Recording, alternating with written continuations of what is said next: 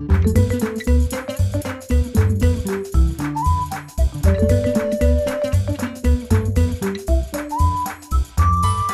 amigos, ¿cómo están? Welcome back to another episode of the Language Tutor Spanish Podcast. I'm Danny Evans, your profesor de español. I have a really cool episode for you today. I get questions all the time about the process of learning Spanish. People ask me, what's the best way to learn? How do I approach this? And so I wanted to let you guys know that coming up on the YouTube channel, The Language Tutor, our next episode is going to be about this very thing. We're going to be talking about the best ways to approach learning Spanish, methods, the do's, the don'ts. So be looking for that episode on YouTube. And speaking of things coming up in the near future, I'm going to put a link in the description of this podcast episode to a YouTube channel strictly for the Language Tutor Spanish podcast episodes. You can listen to the podcast episodes on YouTube, and also we are going to start putting video versions of the podcast on this YouTube channel as well. So be sure to go and check out that channel and click subscribe and the notification bell. And this episode will be up in the next day or two, so you can watch this episode on the YouTube channel, the video version of it coming soon. Now, in the meantime, I wanted to reach out to a friend of mine, Ruth Darby. She is the host of the YouTube channel Spanglish Fantastico, and she has a very interesting approach to teaching the language.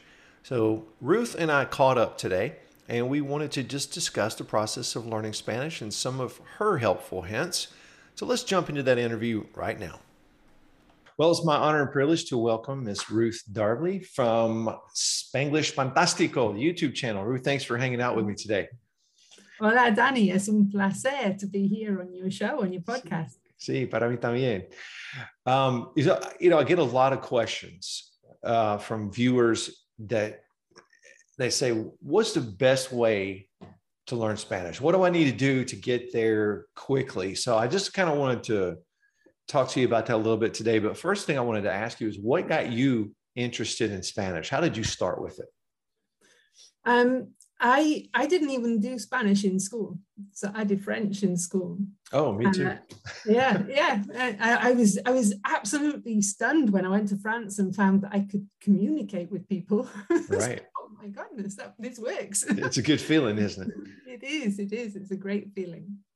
And I had a German friend as well, so I used to go and visit her and just muddle on, even though I never had German lessons. So I've been to her house. We're still friends now, lots and lots of times, and it's muddling on. So I started learning Spanish when I enrolled for a teaching course in Barcelona. Okay. And I thought I better get some night classes of Spanish right under my belt. And I had a couple of lessons, and that really wasn't up my street.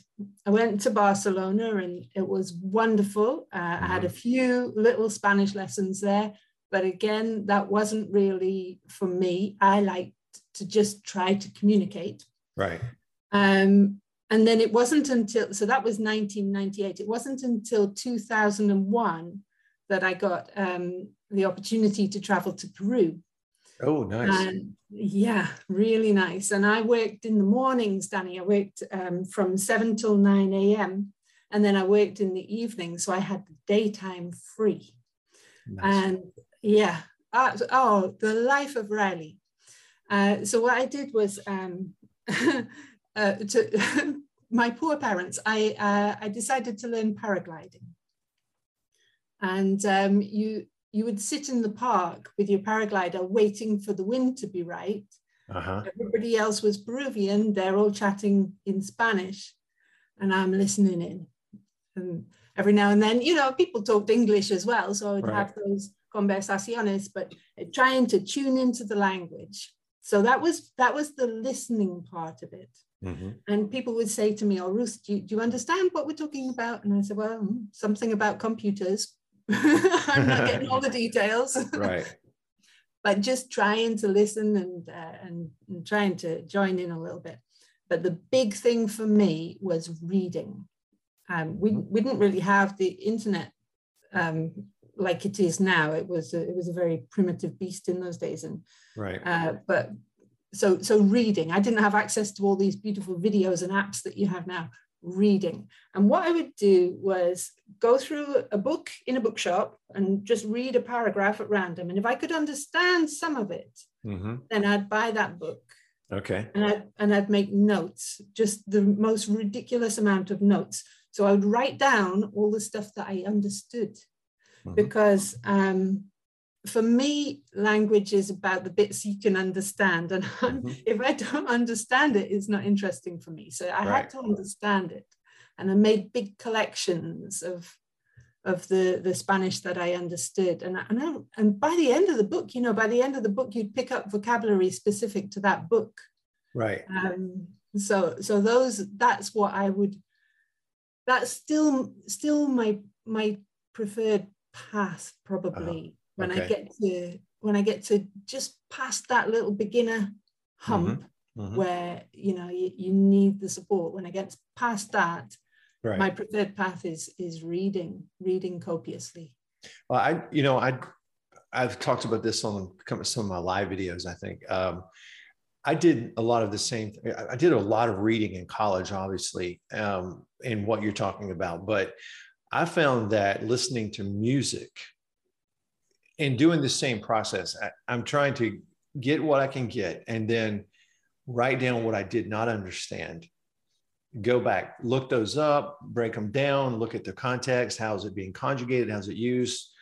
Obviously, because context changes, we say something in English, we say, what's up? Well, that doesn't really make any sense, but we're just saying, how's it going? So I look at context like that, go back and listen to the song again. And I found that I learned an enormous amount of Spanish listening to Selena. Selena, I was going to ask you, who do you listen to? Yeah, I mean, I know she's been gone a long time, but I still listen to her.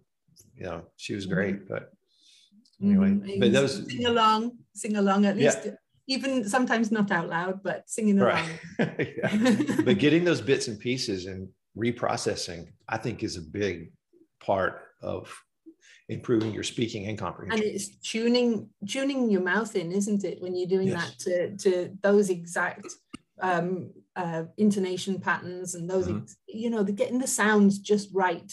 Right. I like Estopa. I don't know if you've heard of them. And Joaquin Sabina. Okay, that's a familiar name too.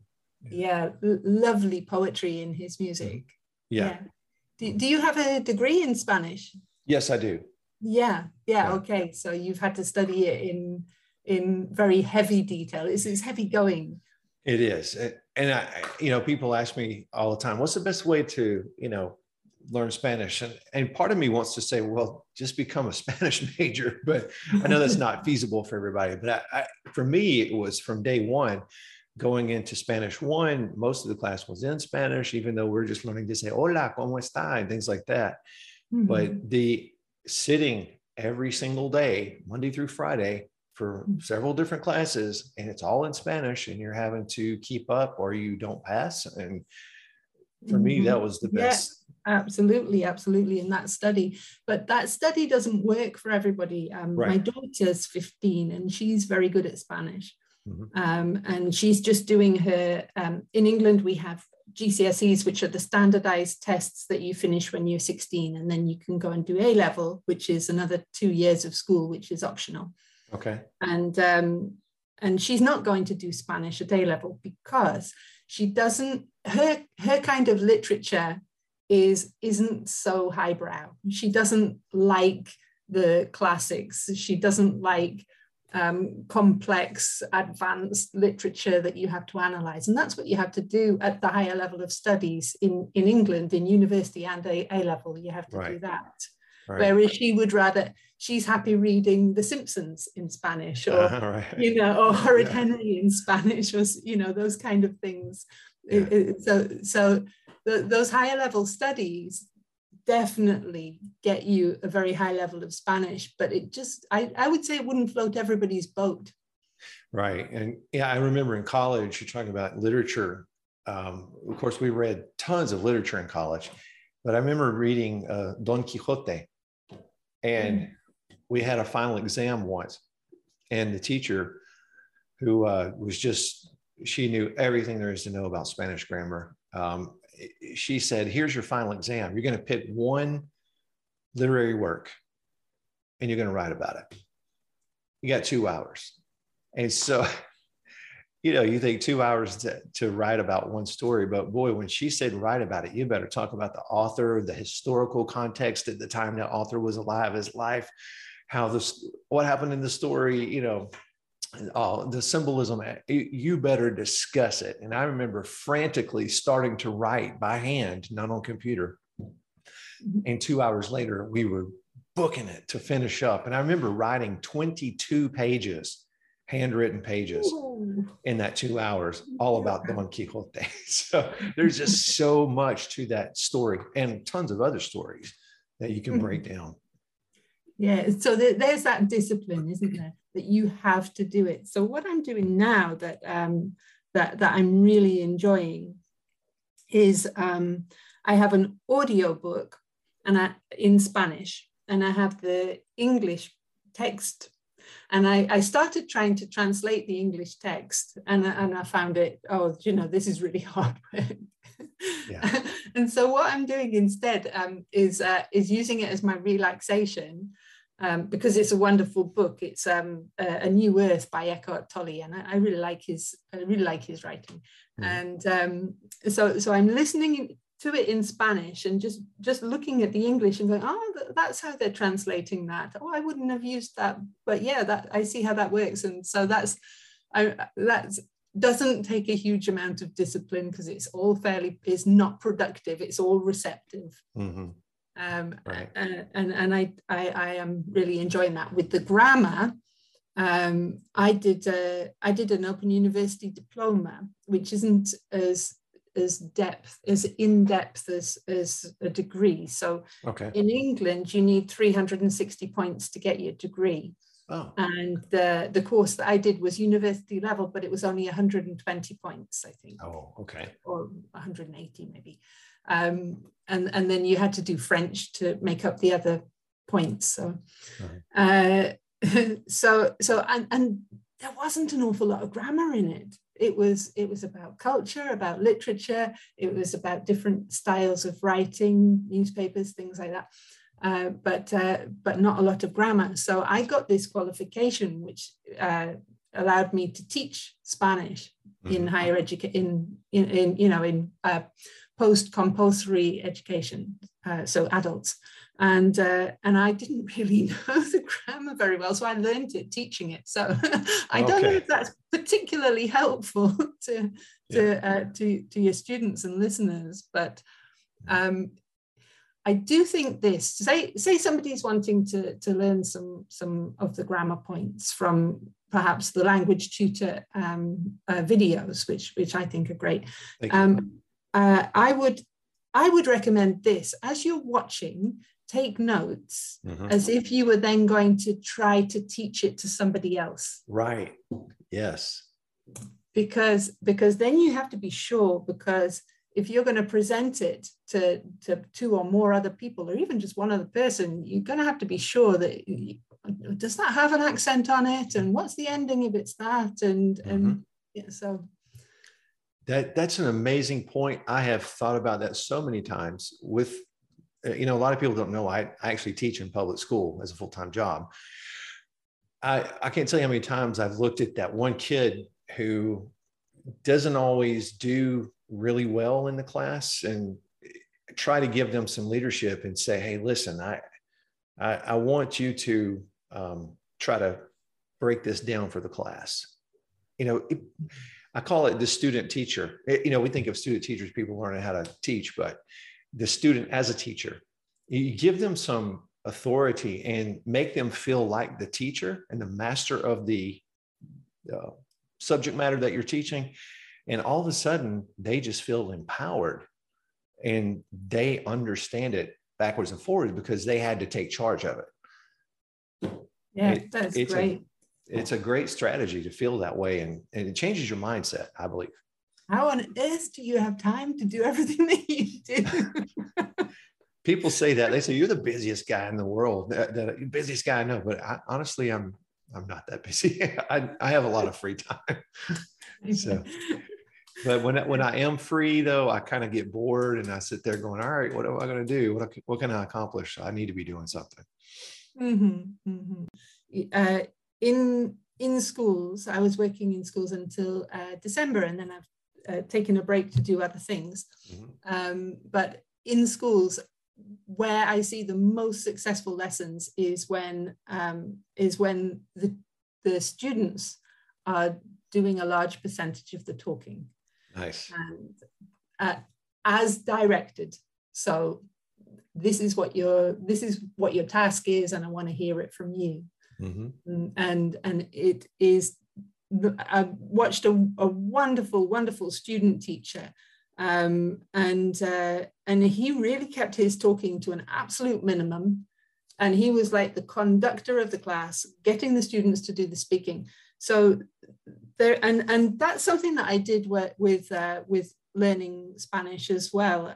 So collecting all these phrases, but I would find the odd one that I really liked, and then I'd pop it in my back pocket, and I'm going to be able to use that, right. And literally pull it out of my back pocket when I had an opportunity to use it, uh-huh. to comic effect or something. Is like, right. I know what you're thinking, or whatever the sentence was pero en español. Uh-huh. And so that was a nice way to start, and to try to delight people in a way, because that's what language is about, isn't it? It's about right.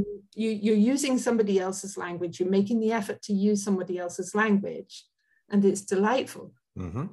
We've got a lot of Ukrainians coming over now. So as far as I'm aware, it's probably about 65,000 over here. So the United Kingdom's like an American state, you know. Mm-hmm. The population of perhaps Georgia is like the population of the United Kingdom. Okay, yeah. So that's to give you the context for 65,000. So we have a few families in my area, and I'm trying to get people to learn a few words of Ukrainian, because it's beautiful to try to use somebody else's language. In right. the United States, you have so many Spanish speakers.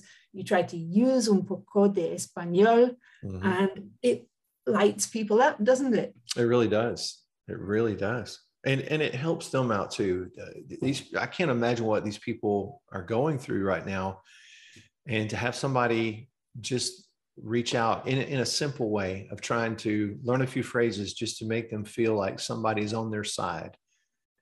Absolutely. Can make a world of difference for somebody. Mm-hmm. Mm-hmm. Yeah, that's what it's about. I want to ask you. Oh, go ahead. Well, just a final word on that. Yeah. I think as well, you know, when people are moving away from their own country and their own culture, then if you're learning their language, it's like saying you don't have to abandon it all, because exactly. We're going to meet you in the middle. Mm-hmm. That's right. Yeah, and I try to put myself in that position.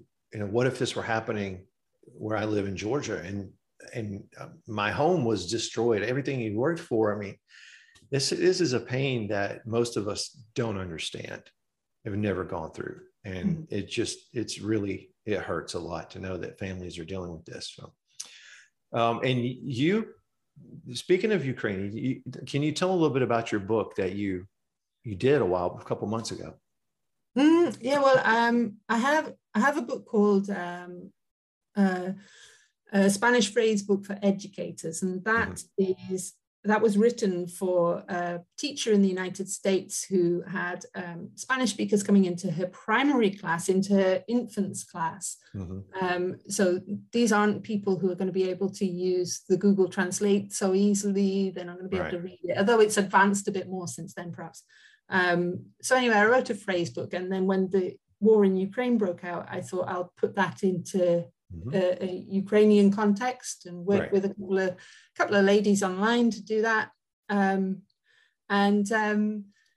I mean, I'm a single mom, Danny, so I'm not able to donate massively to charities to support people. But by doing that, I've been able to raise it's gonna be approaching $1,000 now. So I'm pleased to have done that.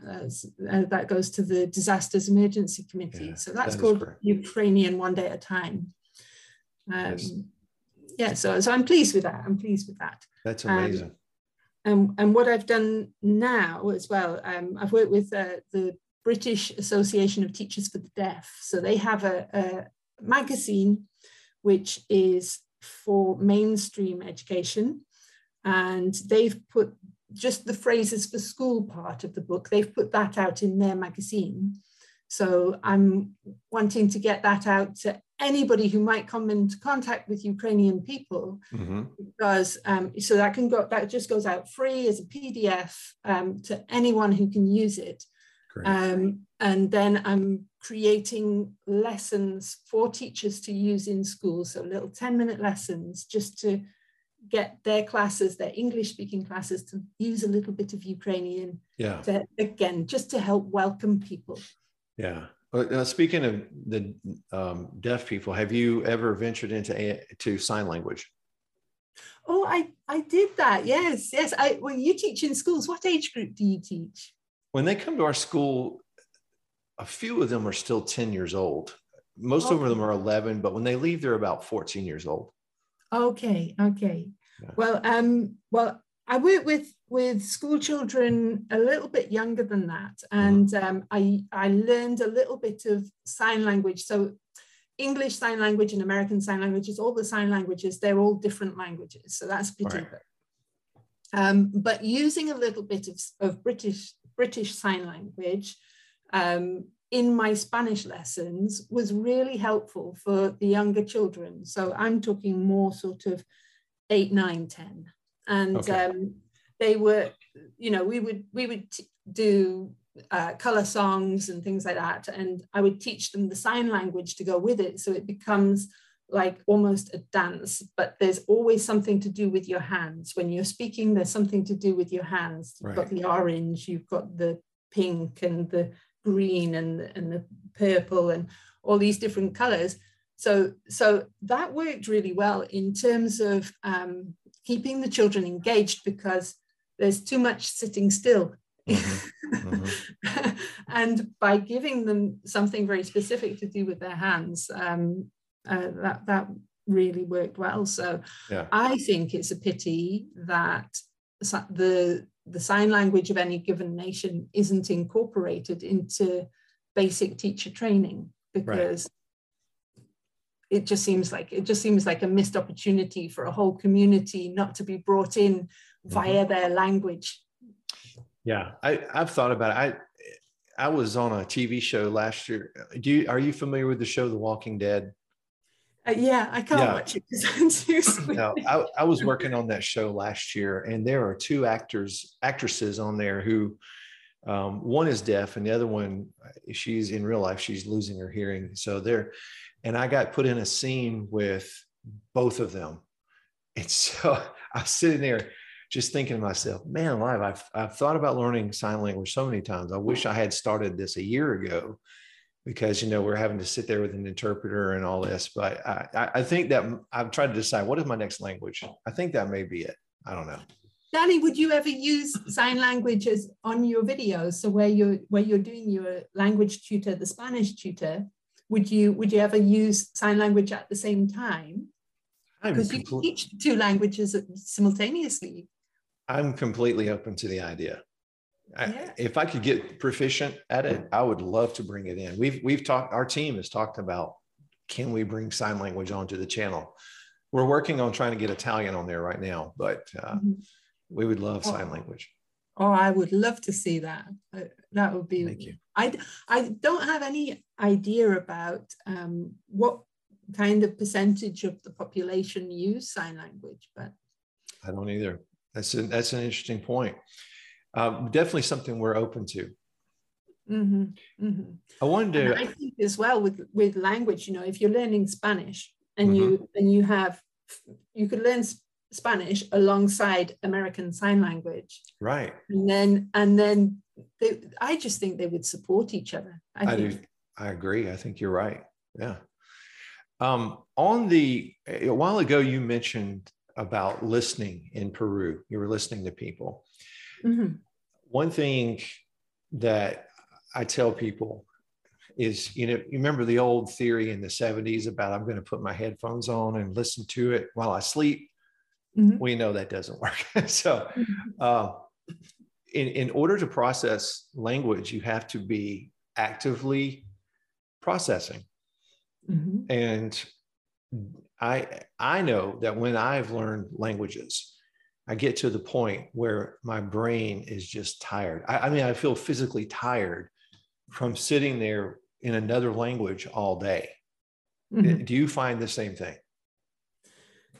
Yes, definitely. And it's very heavy on the head is how how I would describe it. That's mm-hmm. exactly it. Yeah, I think you should immerse yourself as much as possible, but I think the breaks are good, for anybody that's listening, wondering, about immersing yourself, take a break every once in a while, because you get to the point where it's the end of the day and you're so tired and heavy on the head, as you're saying. And sometimes that's something that will take away the motivation, because I don't know if I can do this every day.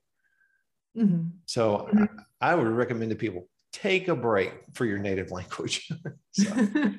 And I would say, make it a proper break. So a break isn't going and doing something else that's really heavy cognitive load. It's having a proper break, is mm-hmm. getting out and just watching the birds in the garden or something. Exactly. Right. I wanted to end by talking about your YouTube channel and your books and things like that. Can you talk about your YouTube channel a little bit? My YouTube channel really started during lockdown when I did 100 Days of Spanish, and it's such a lovely journey, finding out what this medium is, and I'm really enjoying making videos. So I've done a few videos. I think I've done 8 days of learning Spanish when I came across Dan Hall's book, which is mm-hmm. a Spanish language learning journal, where you keep a track of all the things that you're learning, and it's got sort of built-in recall system. So I promoted that on day 8, and then I met Dan through that, and so then this community starts to build, mm-hmm. and you've got people making comments, and you're responding to the comments, and you're seeing what people want to be covered, and you're covering that. So I did my 100 days, and then I went and I did a daily word builder series as well, and that comes from Dan's book, where he has a word of the week and looks mm-hmm. at 7 different aspects of that word. So I did such a marathon, really. I did 182 videos for that. Nice. One a day. Wow. So and then I started teaching from the course book that I taught adults with, and slowed them down. I started writing my books in 2014. What I wanted to do in my classes, I was using a mixture of English and Spanish, because I was finding my students wanted to just stay in English. Mm-hmm. And I was saying, no, look, that's a word, una palabra, that you know en español. So I would like you to use that palabra en español. So I started talking Spanglish as a model for my students, my estudiantes, to mm-hmm. copiar. And then I thought, well, I'm going to try and write this down. So I wrote Spanglish Fantastico, the book. I wrote Spanglish for Your Holiday, which I've just revised. And it's about creating a model of, if you know la palabra en español, use that palabra en español, because you can, once you're starting to use un poco de español, it accretes. It starts to stick and it starts to get bigger and bigger until you find that you're talking, hopefully at the end of my books, you get to the end of the book and you're finding you're reading massive sections that are just en español. Yeah. Nada de inglés. And so that's the idea, to provide a model. And that's what I wanted to start to try to do on my channel. And I've just today actually started to read, this is my updated Spanglish for your holiday. I decided the online community were telling me that they like puzzles. So I decided to put more puzzles, more activities in. So you're not just reading, you're getting engaged. Very much for beginners. And I would say that reading is the best way para mí to learn Espanol. But it's difficult to jump straight in as a beginner. So the idea of my books and my channel is to provide a bridge so that you can go from this to then onto perhaps The Simpsons or Mafalda, which is a beautiful cartoon, or maybe something like The Little Prince by Saint-Exupéry en Español. So it's a bridge, it's a first step, and that's la idea behind that. Awesome. And your books, where can our listeners buy your books? Oh, they're on Amazon. Okay. So, yep, there's the jokes to help you learn Spanish, which you read from on your podcast. Yes. Wonderful. And there's Spanglish for your holiday. I've also got a book that I think is really good, and some of the teachers in England are using it. If you have young children, then I've made a version of Peter Rabbit in Spanglish. So you can introduce, when I taught my daughter Spanish when she was very little, I had lots of storybooks for her, and she didn't like me reading them in Spanish. She would tell me in English. So I compromised, and the elephant was un elefante. Don't say it, you understand that, that's fine. yeah, just go. Yeah. So I've created a Peter Rabbit book like that with a lot of suggestions for activities. And I got a lovely note from a teacher last week saying that she's doing Peter's family tree for the family. They're doing a meal for Peter for the food. They're making a scarecrow for Mr. McGregor's garden to revise the clothes. And she got all these different activities going on in her class. Honestly, it made my week. It was lovely to hear that they're having fun with it. That's amazing.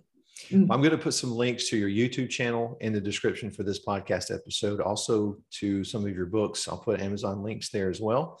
So I want to encourage everybody listening to definitely subscribe to Spanglish Fantástico and pick up some of these books. I have a few myself, and they are great books. I love them. So it really will enhance your learning and trying to learn Spanish. So definitely check them out. Perfecto. Muchísimas gracias. Gracias a usted. I do want to say a very special thanks to Ruth Darby for chatting with me today in this episode. And I hope everybody has a great one wherever you are, whatever you're doing. I wish for you and your family and friends, paz y bendiciones, peace and blessings. I'll see you soon, friends.